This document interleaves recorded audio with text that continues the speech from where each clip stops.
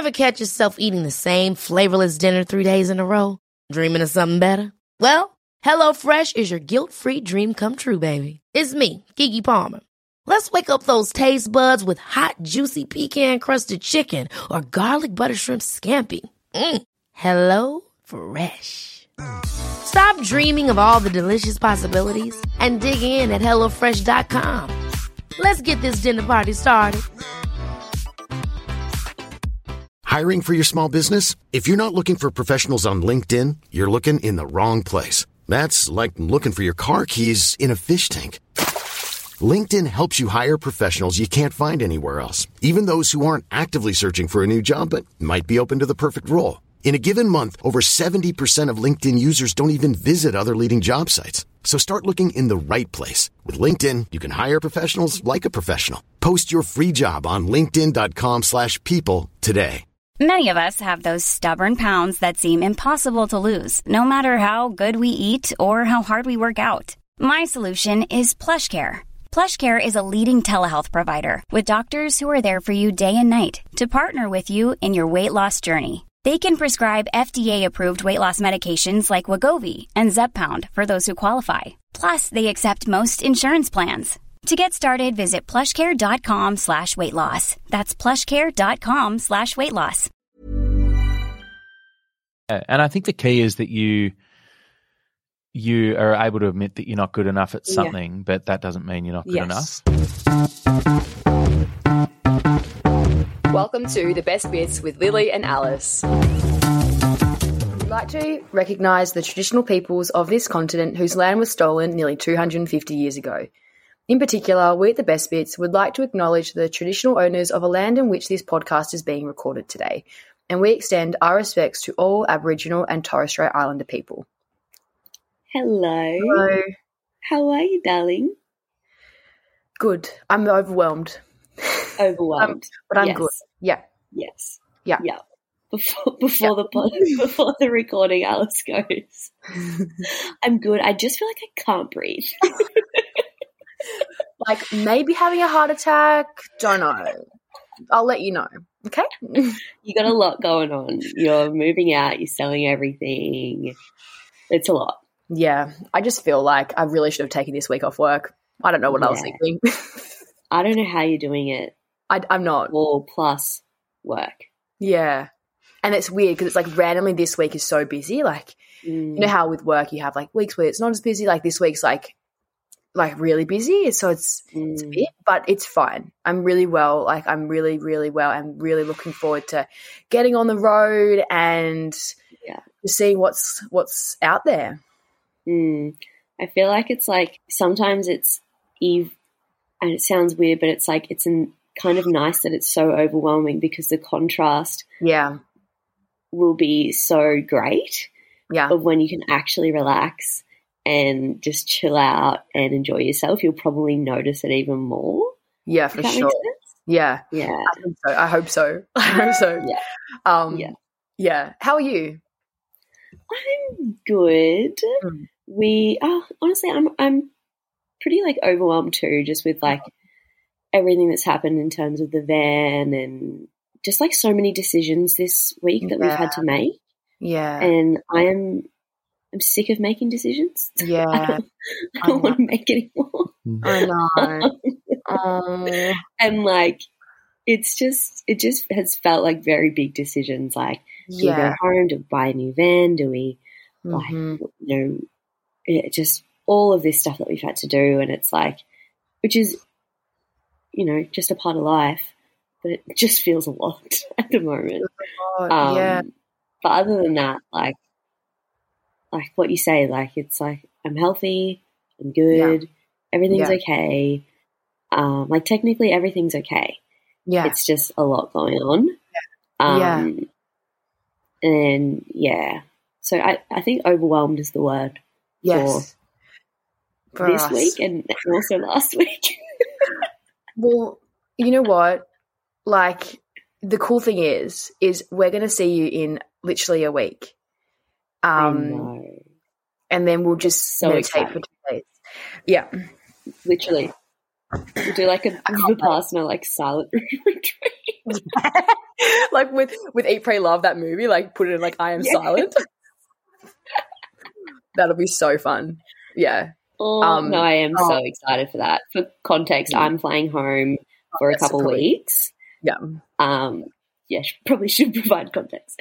I'm flying back home to Queensland for a couple weeks, and Alice is also coming to Queensland and she's going to stay with me, so it's very exciting. And that's so exciting. That's honestly probably like my best of the week, is that I get to see you and like we get to do that. Also, we made these delicious Chinese pancakes last night. Neat. It was amazing, like a whole roasted chicken with like hoisin sauce, and then we made the Chinese pancakes. It was amazing. Yum. So that's also probably my best of the week. And then my worst of the week, like having to leave Fraser. It's like, because he's going to keep traveling for the next couple of weeks, and then I'll meet up with him. Yeah. And like that sounds very codependent, but I don't think it is, because we've just been through like a lot this last couple of weeks. Like it's been really hectic with, the van being stolen and everything. And now it feels like I'm just like, see ya.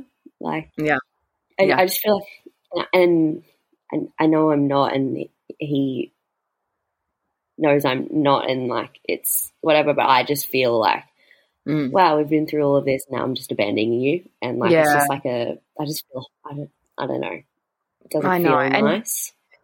I mean, I don't know. I understand. Yeah, that makes a lot of sense. But as well, knowing that he doesn't think that, and that's not what you're doing. It's not like you're going on a trip with the girls to Bali. Like you're literally going home to house sit. I know. Yeah. I know, and I do know that it's that funny thing where just like logic doesn't match up with emotions. Like logically, you can know everything till the cows come home, but like emotionally, I'm the worst person in the world. Fully, but it'll be okay. And I think like once Fraser gets on the road and like starts like traveling and having fun, then I think I'll feel a lot better.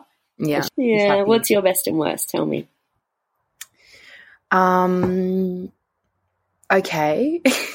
I actually think this is like, there's been a lot of things that have been quite like WTF this week, like what's going on. But I think something that comes to mind, and something that was a worst and kind of became, I can get like a best from it, is Monday, I think it was, I got home from my walk, whatever, in the morning, and went to turn on my computer and it just didn't turn on. And I was like, cool, like this is not needed. Can we wait a couple of weeks, universe, please? So I was kind of freaking out because I had like a lot to do this week. And anyone who's had a broken computer knows, like, you don't just take it to Apple and they fix it straight away. Like it's kind of like a 2-week ordeal. So I just knew what was coming, and I called up my friend who works at Apple, and she was doing all these things for my computer and like telling me like, press this control command option 1, 2, 3, blah. And I was like, okay. And none of it worked. And so I went into Apple, and honestly, I was bawling my eyes out. Like I looked like the biggest loser. They're like, are you okay? And I was like, do you know when someone asks you if you're okay, and then you kind of like, nah, not okay. It's the worst question to ask. Please don't. Please don't. Like, just not today.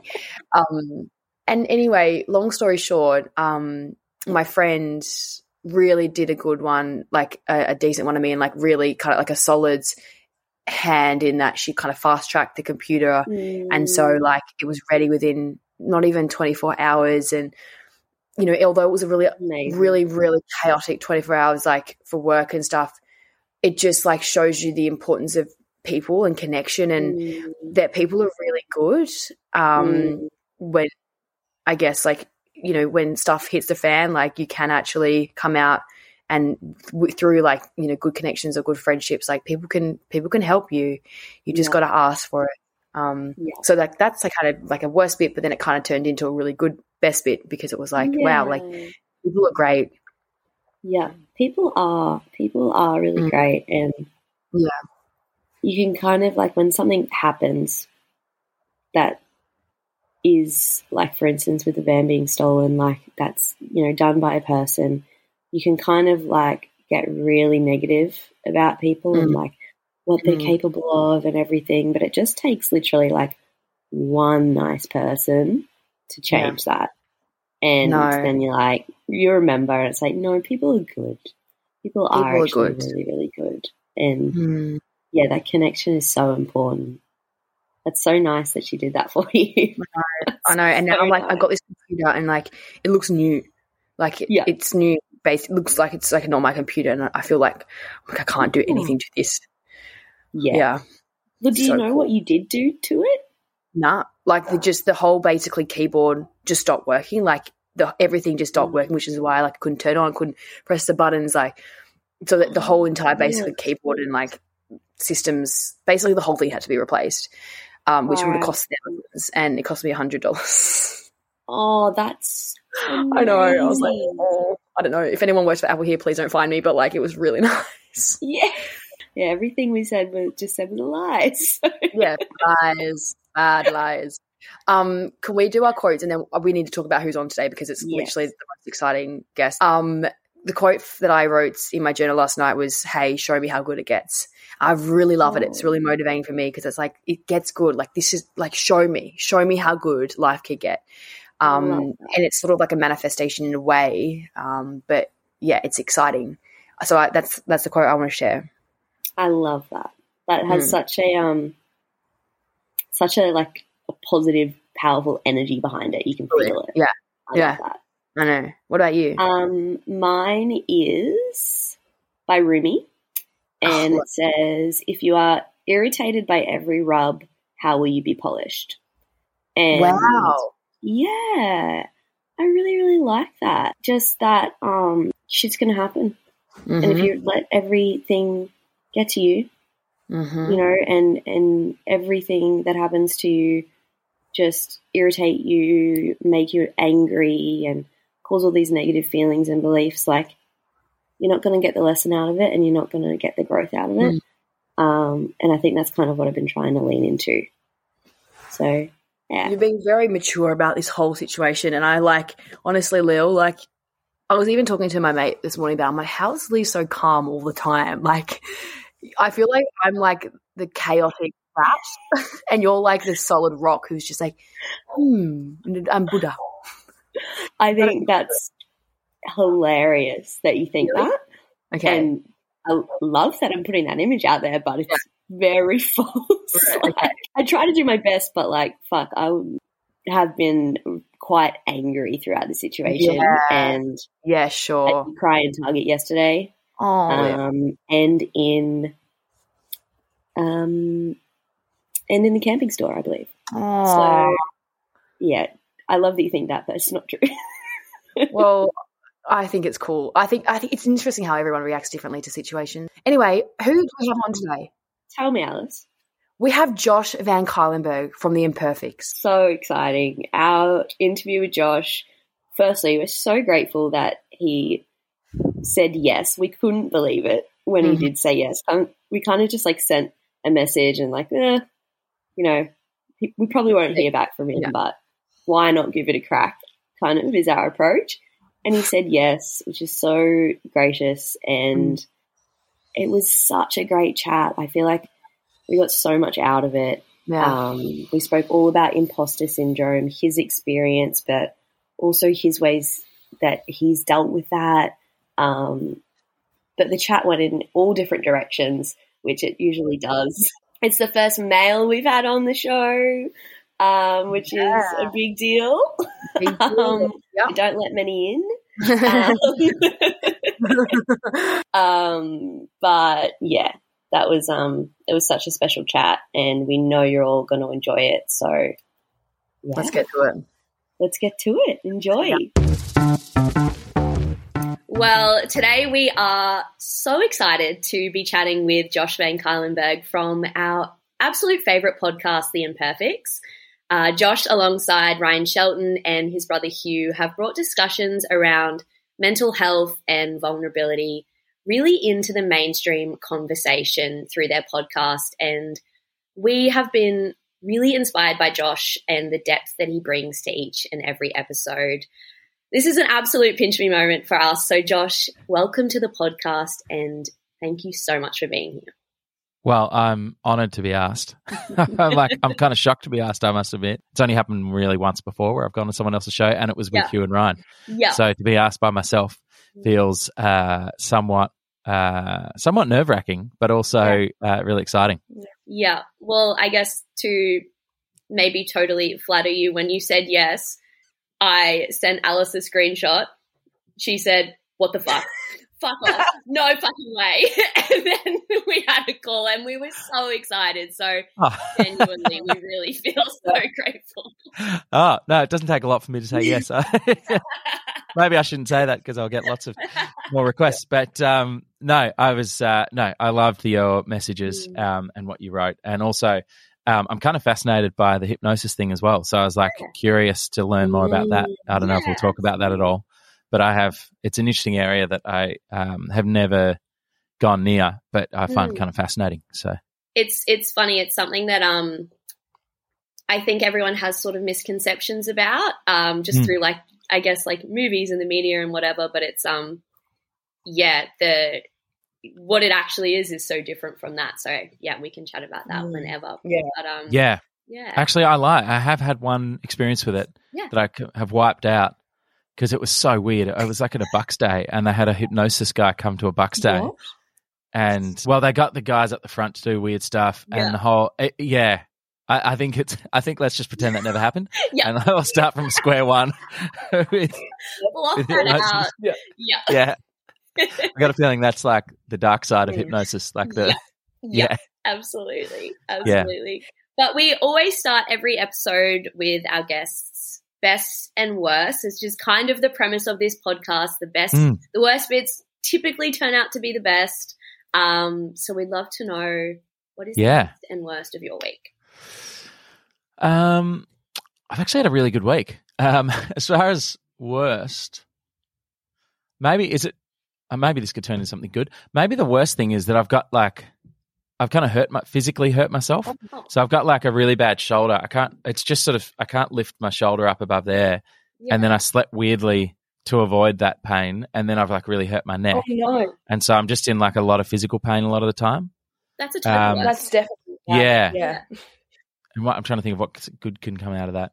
Well, my wife says I don't use our Medicare extras enough. So Medibank extras enough. So maybe that will mean I'll use the good bit will be that I'll start using some physio extras. Oh my gosh. Yeah. Always a silver lining, I guess. No, I need What did you do to it? I think it's carrying kids around, to be honest. I feel like being a dad, I've never really been into going to the gym or running or working out or anything like that. And I feel like carrying 2 young kids around, I'm probably the strongest I've ever been, but it's all really bad strength. It's uneven and and now I'm because I can't really stop. So since I've done this, I'm still carrying him around, but I'm carrying him around and even I just walked in pain a kilometre with a 3-year-old on my shoulders to get him to childcare. Yeah. So there's no recovery at the moment, but I've just got to book in a physio. So there's the positive. I'll finally go to a physio. Oh, beautiful. Incredible. Yeah. Silver lining. Yeah. Yeah. And best thing. Yes. It sort of revolves around food, which was always going to be the case. On Sunday morning, my oldest Charlie got up at 6 a.m. and I managed to he got into bed with us, and I managed to convince him that we should go get donuts from Queen Vic Market, which is my favourite donuts in the world.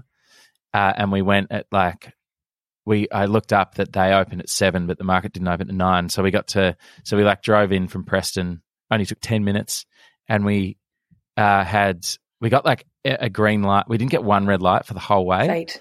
And we managed to kind of turn into a game, and he was losing his. Can I swear? Yeah. At all in this?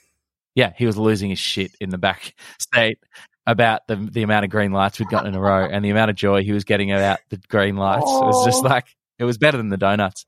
But then when we got there, it was the market was still getting set up, and they were setting up all the stalls, and he's never been there. I don't think I've ever been there before any people are there. So we're like watching all the workers set up all the stall and eating donuts in his pajamas at the market at 7 a.m. It was like a pretty, that was probably my highlight of the week thus far. And doing this podcast, of course. Of course. Yeah. I love that he's already happy about green lights in traffic. Yeah, I know. Such an adult. And even I must have rubbed off on him because he like calls out when we're on the train and he sees traffic. He would go like traffic and yell it out and he sees it. So obviously, my frustrations with traffic have rubbed off on him already, I think. So beautiful. Yeah. What a sweetheart. Oh my gosh, to have kids. He's pretty special. Really it's hard, but it's also the best. Yeah. Yeah.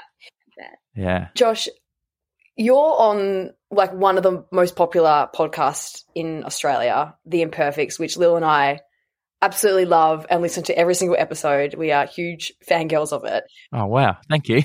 Thanks very much. It's fantastic. It's honestly fantastic. And we wanted to ask first, what does it feel like to be on such a successful podcast like yourselves and have so many beautiful, amazing, inspiring guests and have these kind of really, really vulnerable conversations? Like, what does that feel like? What is it like?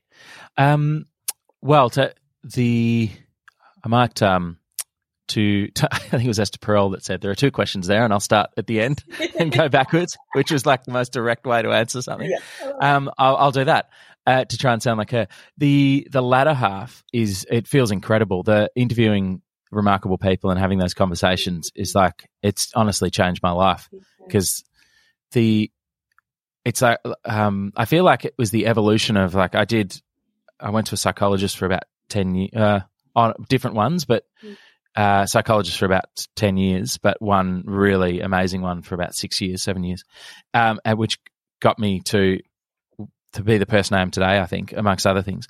But then it feels like this natural evolution of that to now be having these incredible conversations with people who are either experts or just really interesting, generous, vulnerable people to really have these fulfilling, vulnerable, in-depth conversations with people as a job, because I just finished my old job and I'm now doing sort of podcasting full-time now this year. And to say that that's what I do is just unbelievable, and it's the most fulfilling job that I never saw coming. Like I never would have expected to be.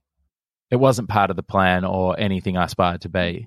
So it's kind of just, rather than there being a sort of striving or yearning for it, it's just been like icing on the cake of life, which has been just so incredible.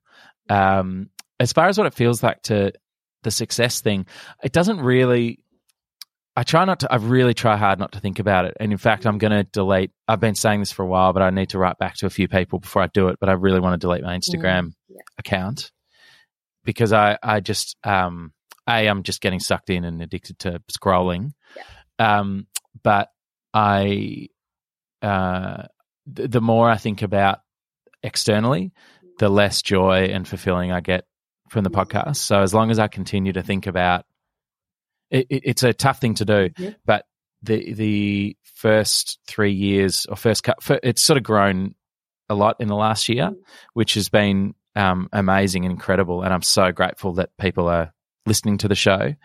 But I know for my own mental health, I need to just continue to focus on kind of pretending it isn't that big and that we're just like continuing to just have really good conversations and that it all feels good in the room with the four of us, with Bridget as well. That what we're doing feels good and it means a lot to us, rather than thinking too much about external factors, because I think some people might be able to handle that cognitively, but I know I can't, and so I just need to continue to focus on what we're doing rather than and any kind of success is incredible and lovely, and I should also say that because we've been doing this live show, it's been unbelievable meeting people. Because we end up meeting a few people sometimes after the show, and to actually put faces to names, like the letters and the emails and everything are incredible, but actually having conversations with people is I didn't realize how amazing that would be and how incredibly rewarding and fulfilling that would be, and meeting so many interesting people around the country has been incredible. I guess it makes it sort of a bit more real. It makes it very real. Yeah, when you're talking to someone, I mean, it's still real getting a lovely email, and some of them have been almost brought me to tears, and have brought me to tears, some of them. But it's a different thing talking to someone face to face. So that's been incredible as well. Yeah. And with that, I'm curious about the external, I guess, validation and the way that impacts you. How do you find it affects you with, I guess, positively or emotionally? Well, one of the reasons I don't want to continue using Instagram is that I found myself going there when I was feeling a bit low, to try and find people saying nice things about the show, which is as soon as I started doing that, I'm like, this is a dangerous path to be going down. And of course, because there's the same amount of people, there's a lot of people that like the show, but I'm sure there's an equal amount that think we're pretty crap or don't like us. So there's that. You need to be able to be comfortable with that fact, knowing that that's out there. Yeah. So, and the bad comments hit a lot harder than the positive ones. Yeah. So, I've kind of lost exactly what your question was, to be honest. I feel like I'm not answering it properly. No, but I try. It's a dangerous. It's a tricky game. It is tricky because I can't remember if he said this on air or off air. So I'm hoping it's on air so I don't betray his trust. But I think in the episode we did with Hamish Blake, he talked a little bit about this and how the compliments are amazing and good to a point, but you can't rely on them too much. And I think they always need to be icing on the cake of what you're doing. And if they're, to milk the analogy way too far, if they're becoming the flour and the eggs and the vanilla extract and whatever else is in your cake, then you've got a problem. Yeah, exactly. I can tell you he did say that on air because I've listened to it multiple times. Okay, so. Good. Yeah, how good was he? Yeah.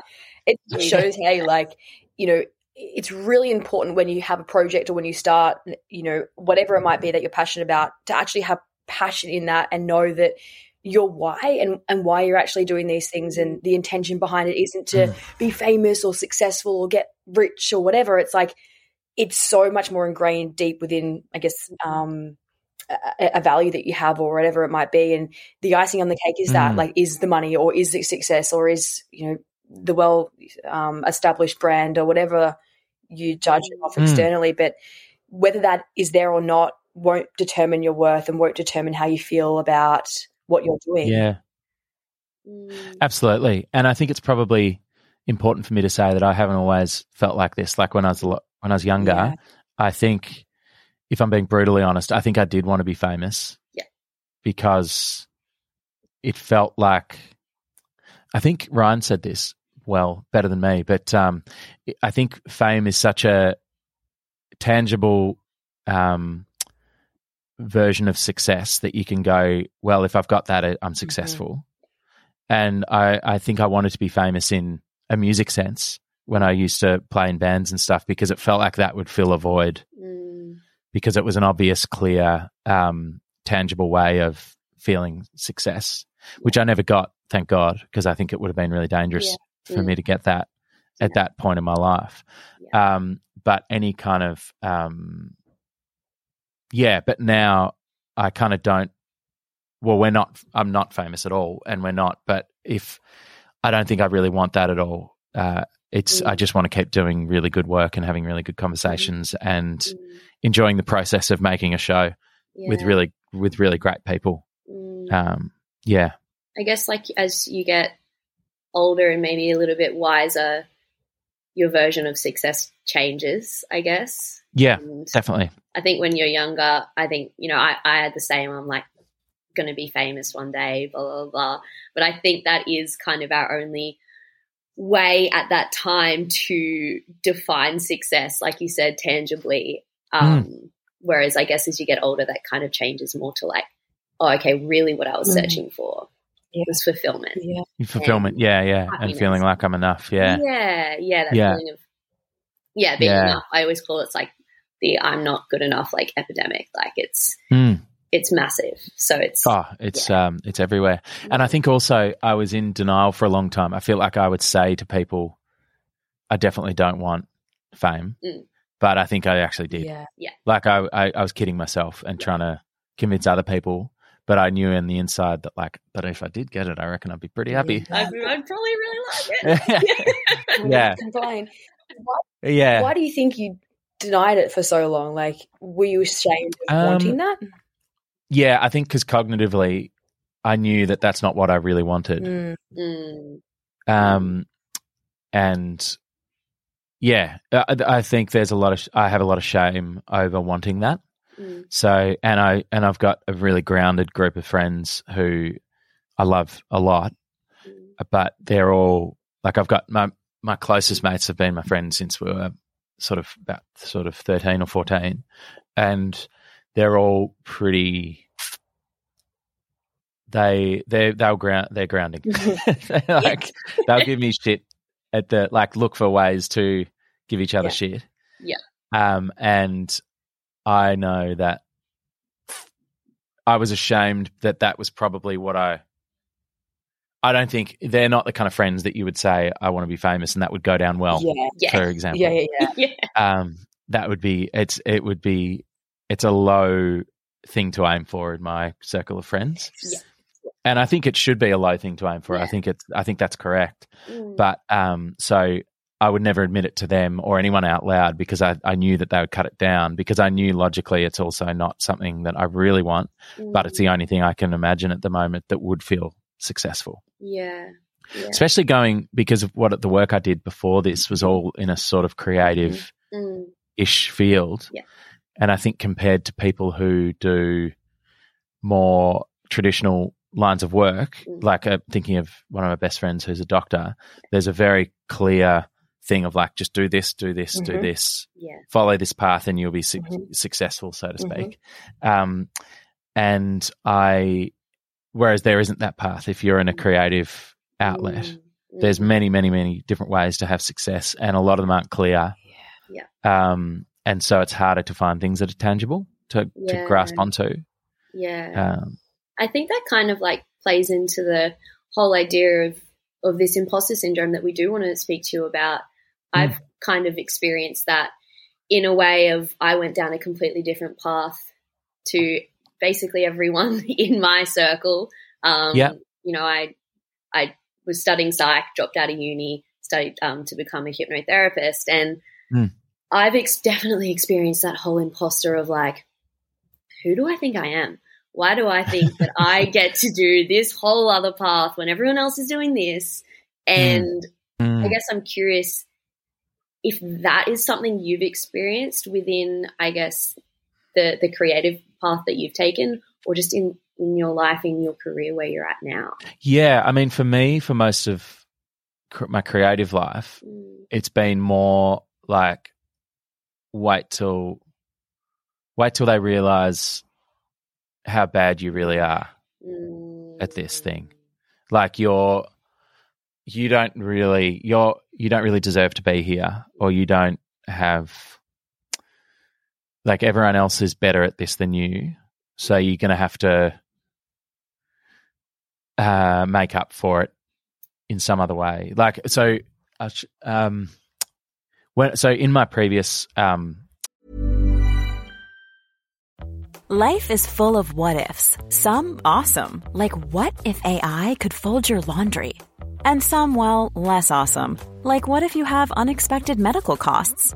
United Healthcare can help get you covered with Health Protector Guard fixed indemnity insurance plans. They supplement your primary plan to help you manage out-of-pocket costs. No deductibles, no enrollment periods, and especially no more what-ifs. Visit uh1.com to find the Health Protector Guard plan for you.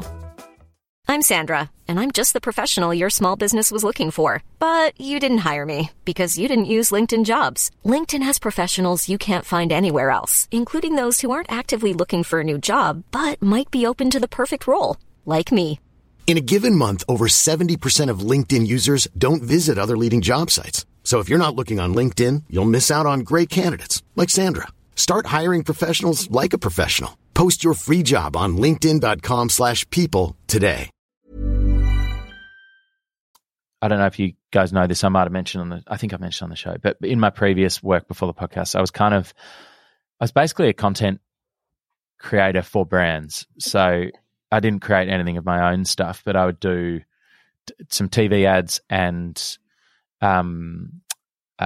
like online content. Ended up doing a lot more in the educational space, which I did find, and that was a space that I found a lot more rewarding by the end that I was sort of doing before transitioning to this, and I really loved that work. Yeah. But for a long time, I'd call myself a director, DOP, director of photography / director, which is kind of ridiculous because I wasn't like a director. Like I went to uni with some people who are Corey Chen, who's one I'm thinking of, who is an incredible director, who's made. She's one of Australia's like really up and coming. Well, she's not even up and coming anymore. She's just established now, like best directors around. Amazing. And she's made TV series and films, I think. And she's a real director. Yeah. And I would call myself that, but I'd never made a film. Yeah. I was trying, because I didn't want to be a content creator, because a content creator in my mind is like a YouTuber who does which is definitely not what I ever wanted to be. Mm-hmm. So I was trying to label myself as something that I really didn't have the runs on the board to label myself of, but I was putting a lot of emphasis on that label because I didn't want to be, because I was trying to pretend that I was better than I was really. Yeah. And I guess it's confusing though, because in that industry, you kind of have to push yourself forward a little bit if you're freelancing and sort of fake it till you make it to a degree. But I think a good example is I got this job it was an incredible opportunity doing work for an ANZ campaign, which is these street artists in Sydney painting huge murals of really important people in the community through Sydney. And we were making this film about this process or like a series of ads, I should say. I'd stop calling films, imposter syndrome. Series of ads that were documenting this. And I worked quite hard on it, very hard on it, actually, probably the hardest I've worked on anything at that point. The whole time I did feel like I shouldn't be there and I shouldn't have this job, and someone else who's much better and more experienced should have this job. And I found the whole process challenging and hard and not that enjoyable, even though it was a dream job. It was like going up to Sydney for 2 weeks, filming and getting to meet these amazing street artists and these amazing people they're profiling and just documenting it and turning it into a film. But so Hugh's just popped this. Do you want to say Hugh? Hi, Hugh. Hey, Hugh. Yeah, we're recording. How you doing? Podcast called The Best Bits. The Best Bits. Oh, excellent. Very good. What was the best part of your week, Hugh? Good question. I just had a granola and with strawberries and raspberries this morning at a cafe because I thought it was meant to be somewhere at 9:45. It was actually 10:15, so I had an extra half an hour to myself. Well done. It was really great. Yeah, that's 10 out of 10. Both our best bits from both. And also when we saw our kids as well. Yeah, the kid thing too. Yeah. What's the podcast about? It's about mental health. Wow. So I'm a hypnotherapist. Alice is a dietitian, and we work with eating disorders. So we kind of like talk about how kind of the worst bits in life ended up kind of being the best bits. Oh wow. Yeah, we really enjoy it. We're relatively new, but yeah, we're enjoying it. I was going to say I'm happy to come on the podcast one day, but I'm already on it right now. So. Okay, well, I'll leave you guys to it. But it's lovely. Thanks for joining. I really hope this makes it into the final. Thanks for having me on the podcast, guys. It's been great. Come back for part 2, okay? Nice to meet you. Bye. Where was I up to? Oh, yeah. So this ANZ job, incredible opportunity, but the whole time I felt I couldn't enjoy it because the whole time I was sort of felt like I had to make up for the fact that I wasn't good enough to get the job. So I was kind of projecting that I knew more than I knew. So I was always saying, oh, we should do it like this, we should do it like that, when I didn't really know. Yeah. And the job's fine, but actually, before I go on to the next thing, the interesting thing about it is that it took a long time, this job, because it took a long time to get the artists ready and everything. It was like a long period. By the time we finished it, the marketing manager or the person in charge of this part of the job at ANZ had changed. They didn't really liked the campaign. So as soon as we'd finished, they shelved the campaign and put it on YouTube and put nothing behind it, so no one ever saw it. Yeah. So it was kind of the biggest job I'd ever done in my career at that point. And it got put on the shelf straight away, which just confirmed everything in my head of like, you are not good enough. Like your work isn't strong enough. And it confirmed all the imposter syndrome stuff. And maybe we can go on to, maybe, I don't know if I'll bring this up now, but I think it leads to a complete change in the way I work now and think, in that if I'd admitted what I didn't know after getting the job and had been a lot more humble and just sort of willing to say, I don't know if this is the right way of doing it, but maybe we could try it like this. The moment I've started, the more I've said that I don't know to people, the better the work has become. Yeah. And admitting where all my failures are. But I think, unfortunately, you can't get there until you know what your strengths are as well. Yeah. Because then you're just talking yourself down the whole time. That's right. Yeah. It's that balance. Yeah, exactly. So, sorry, with the interjection of Hugh there, I feel like I've really muddled the answer. But no, you haven't. Yeah. And I guess I'm always interested, like, I guess with the work that I do, like, you said that when they shelved the campaign, it confirmed the beliefs that you already had.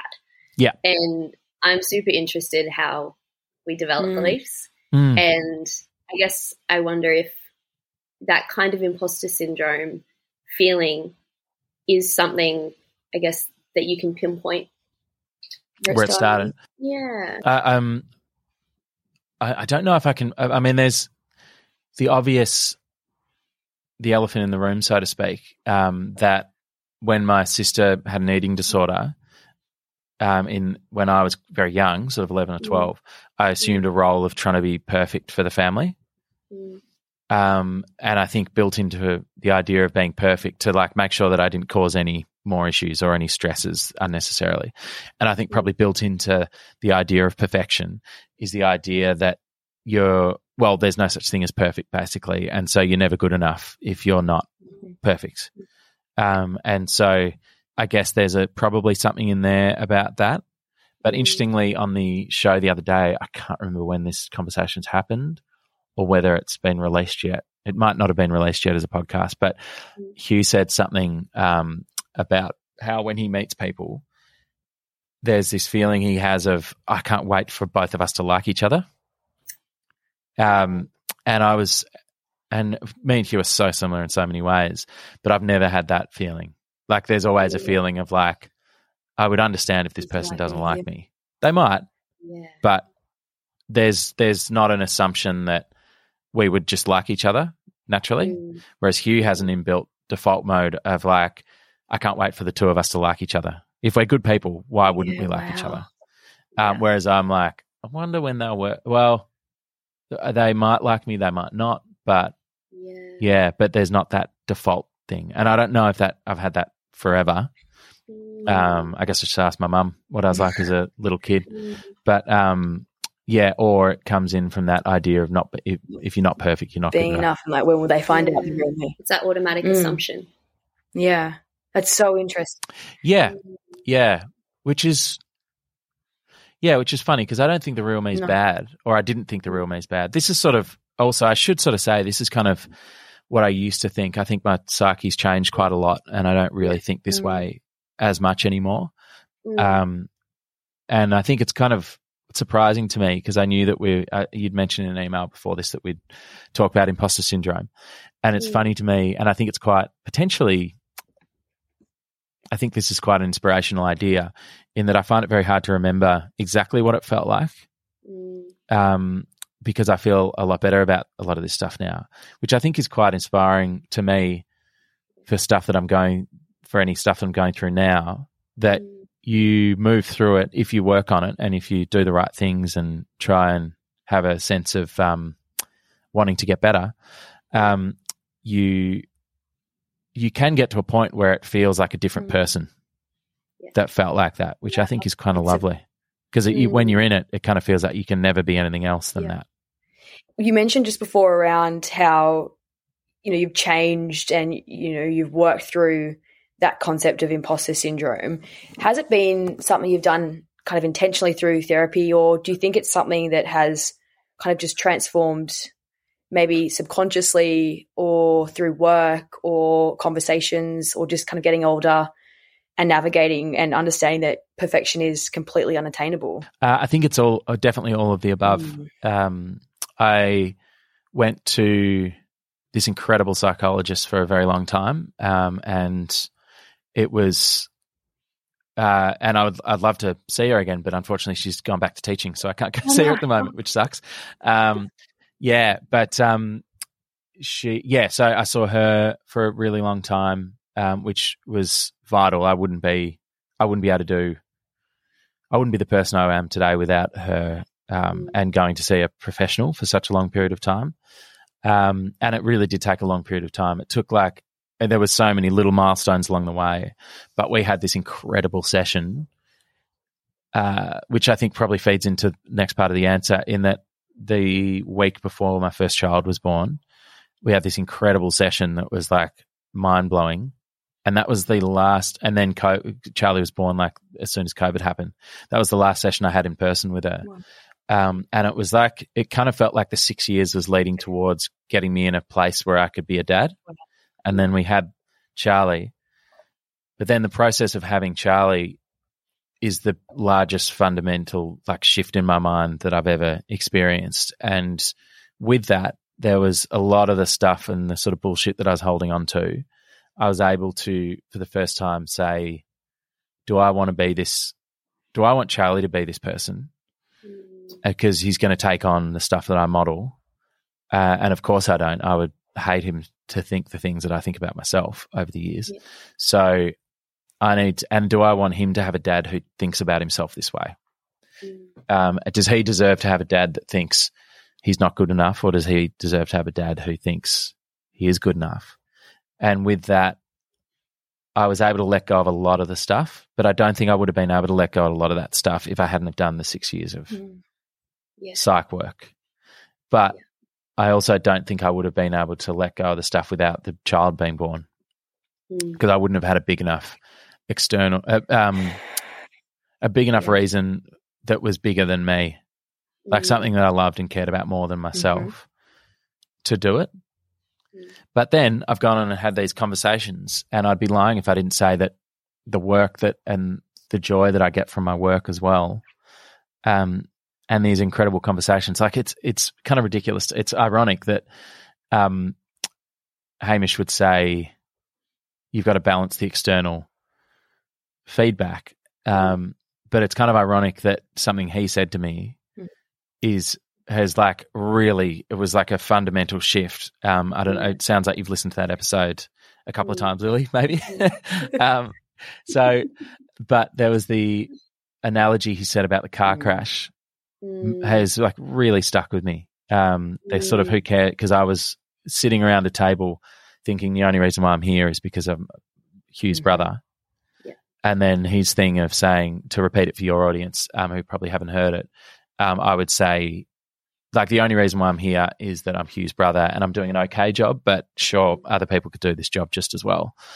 And he very kindly said that you're here and you're doing a great job and you deserve to be here and you're filling the space well. And he's having listened to the show. So getting a compliment from someone who's effectively some kind of I can't think of a more successful Australian comedian and personality than him. Yeah. In success in many ways, not just fame, but success in that he's managed to continue to do things his way throughout his career and with a strong personality. But so getting the compliment first, but then also he followed up with this analogy that he's who cares how you got here? If someone is walking past a car crash and they pull out a body and save a person's life, no one says, well, you're not really a hero, mate. You just happen to be walking past. It's it's so true. Which is the greatest analogy ever. It's who cares how you got in the position? You're there. So do the best you can with it. And take the opportunity.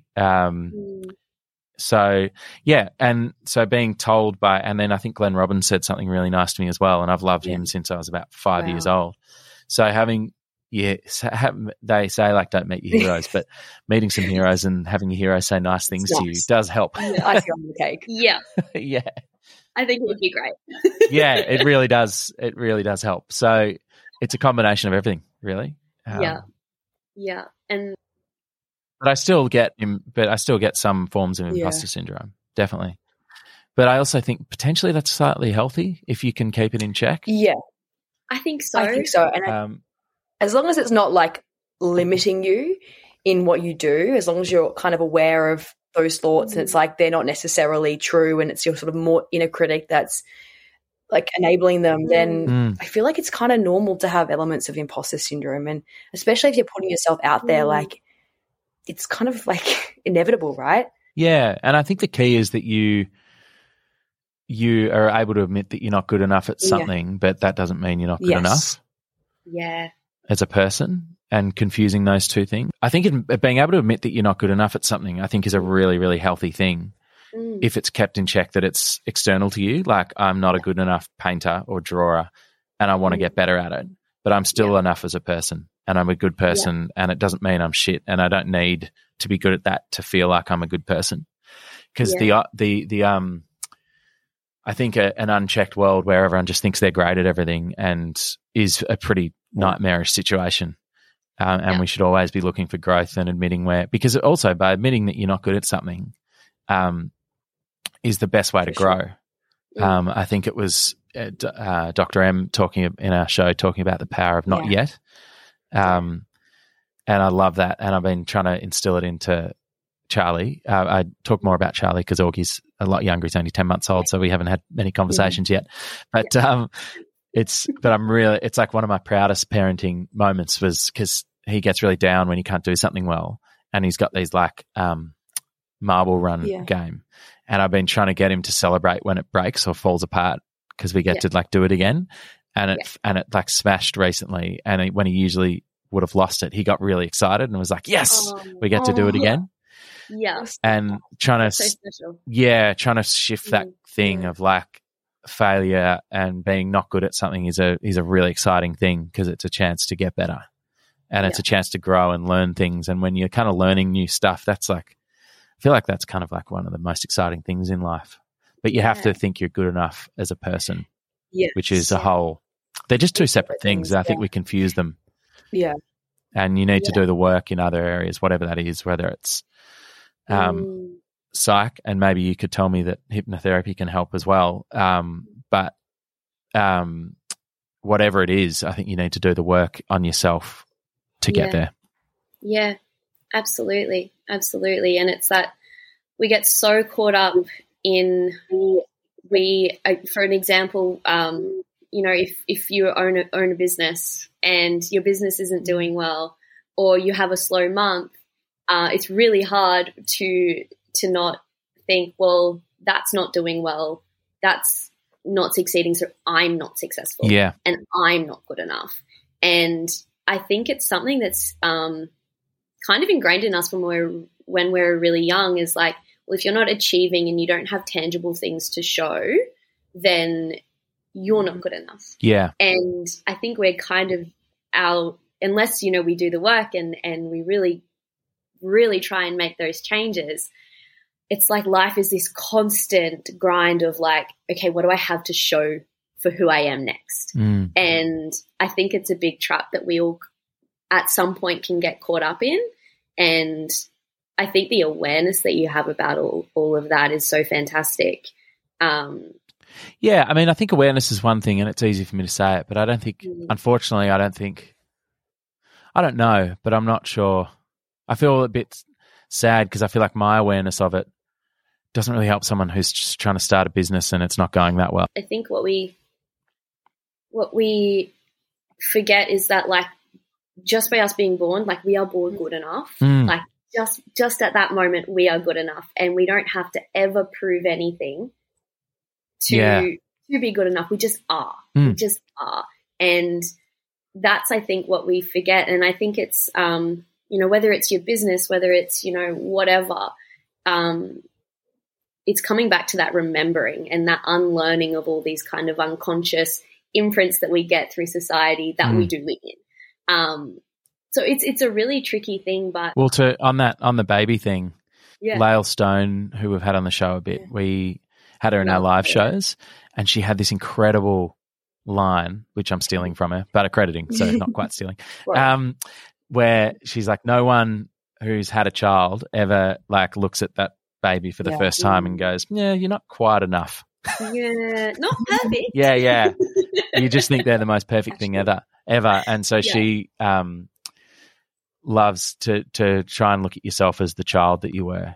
And she, and Dilruk, who we've had on the show, Hugh bumped into him at the airport recently, and Dilruk, Jai Singer, had a photo of himself as a little kid on the back of his phone.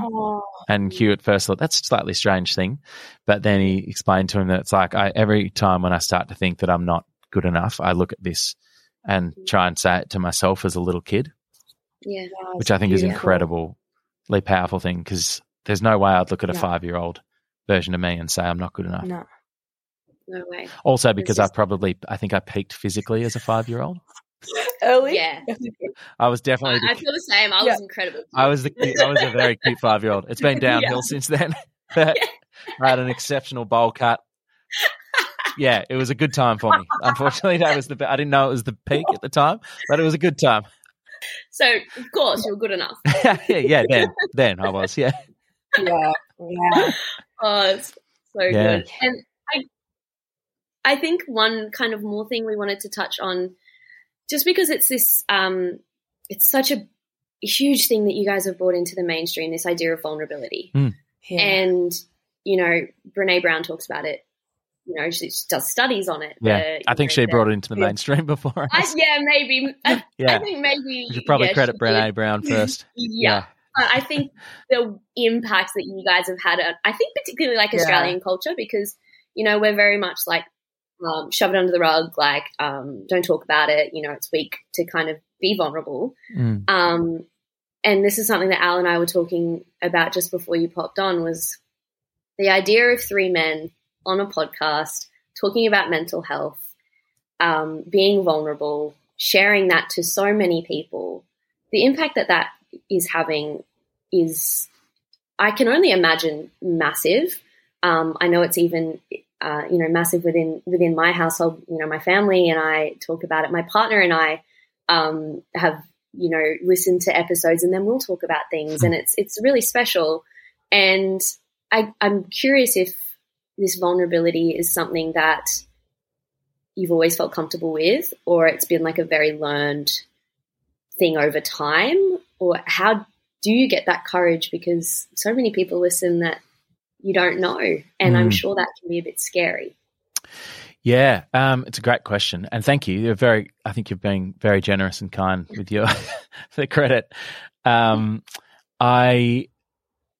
I think as far as I think it's always been the way I'd prefer to be, but for a long time I couldn't do it, and I would try and get rejected. Amazingly, I actually had when I was like 18, I went to this psychiatrist, and it was only a psychiatrist because it was bulk billed and it was free.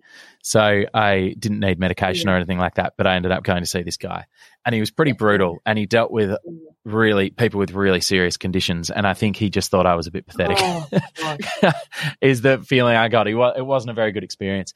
And I'd broken up with it was like one of my earliest proper relationships, and we'd broken up, and I wrote a letter to her just to tell her how I wasn't trying to like win her back or anything like that, but just to say what an incredible impact she'd had on my life.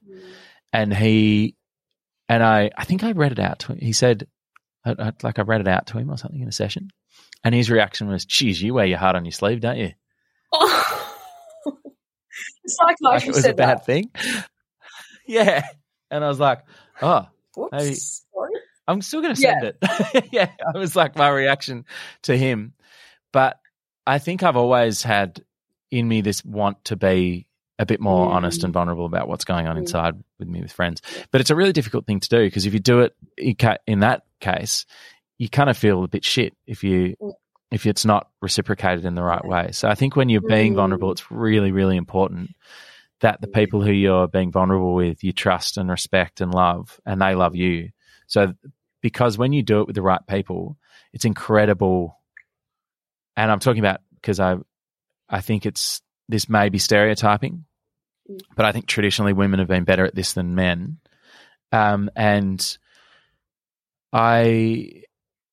But when you do it with men, I've found that, interestingly, since doing it with Hugh and Ryan on the show, I've had old friends in my life who I never would have expected to want to have these kind of conversations sort of pull me aside at parties or give me a call or just give little ins, like not. And I think it's not, don't expect when someone hasn't done it before, don't expect them to come out and sound like Brené Brown. It's like but there are little indications that they want to go a little bit further and talk about stuff. And that is it's been so incredible and so special. And my friendships outside of the podcast have only gotten stronger. So I think there is a need for a lot of men, and I'm not saying there are a lot of men who don't want to do this. And I think it's a really, really, really, really confronting thing to be vulnerable about what's going on inside. So it's important to acknowledge that. But I'm jumping around a lot here, but so sorry for a muddled answer. But if anything we've done is sort of encouraged and helped a few vulnerable, even one more vulnerable conversation that needed to happen, I think that is then every episode we've made cumulatively is worth it if it's just been like one more vulnerable conversations happen, because it's really good stuff, and it's kind of addictive once you start doing it. It's like there's no other way to really do it. But I think it can be done with, I think the thing that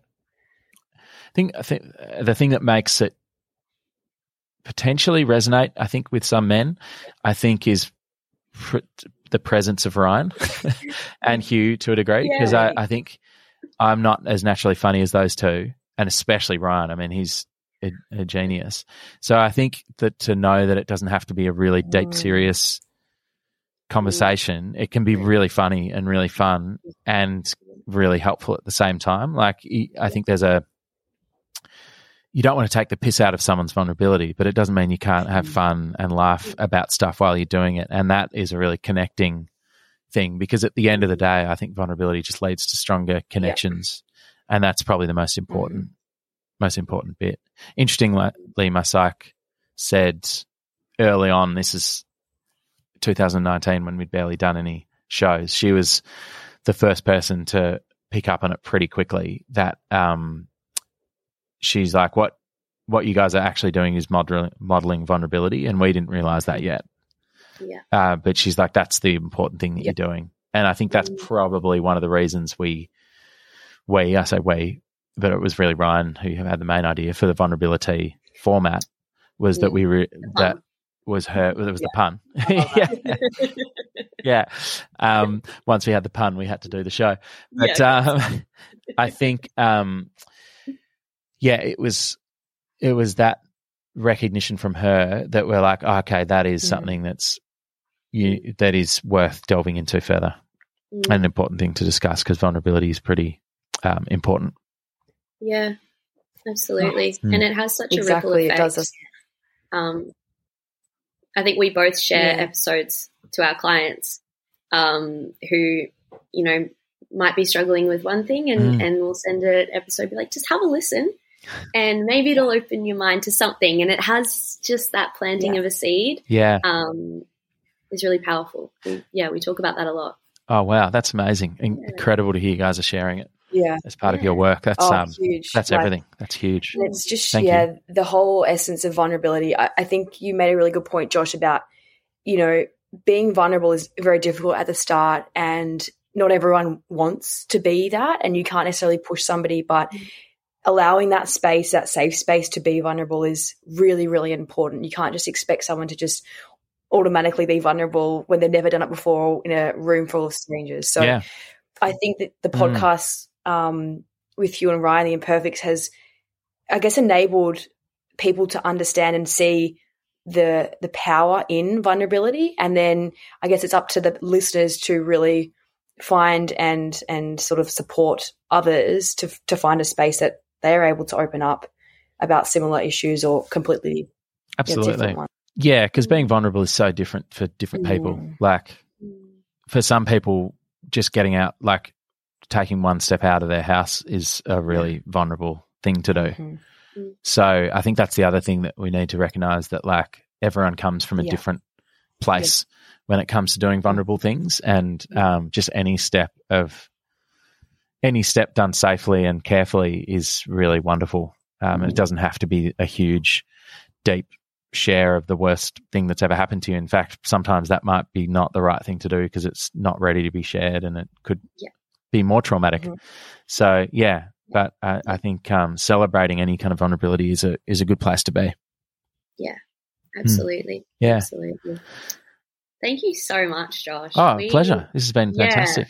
We're so grateful for this chat. So am I. But, I think more importantly, the work that you all do and the impact that that's having, I think, is something to be, not to just shower you in compliments, but we are really That's okay. You can do that. I don't mind.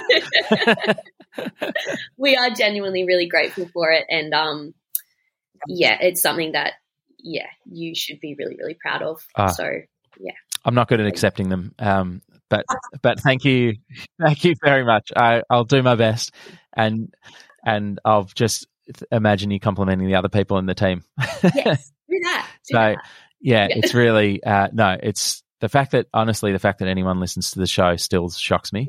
So it's and to think that it's connected or resonated with anyone is incredible. So thank you so much, and thank you for your show. It's incredible. It's really great. I've loved this chat. We're so glad. Yeah, thank you so much, and for the work that you guys do outside the show. It sounds amazing. Thank you.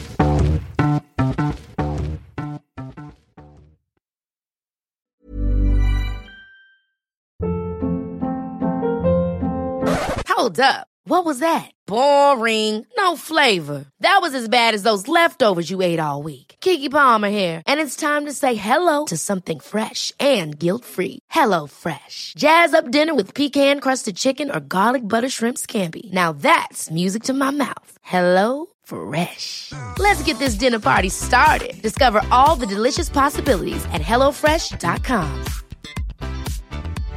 Imagine the softest sheets you've ever felt. Now imagine them getting even softer over time. That's what you'll feel with Boll & Branch's organic cotton sheets. In a recent customer survey, 96% replied that Boll & Branch sheets get softer with every wash. Start getting your best night's sleep in these sheets that get softer and softer for years to come. Try their sheets with a 30-night guarantee. Plus, get 15% off your first order at bollandbranch.com. Code BUTTERY. Exclusions apply. See site for details.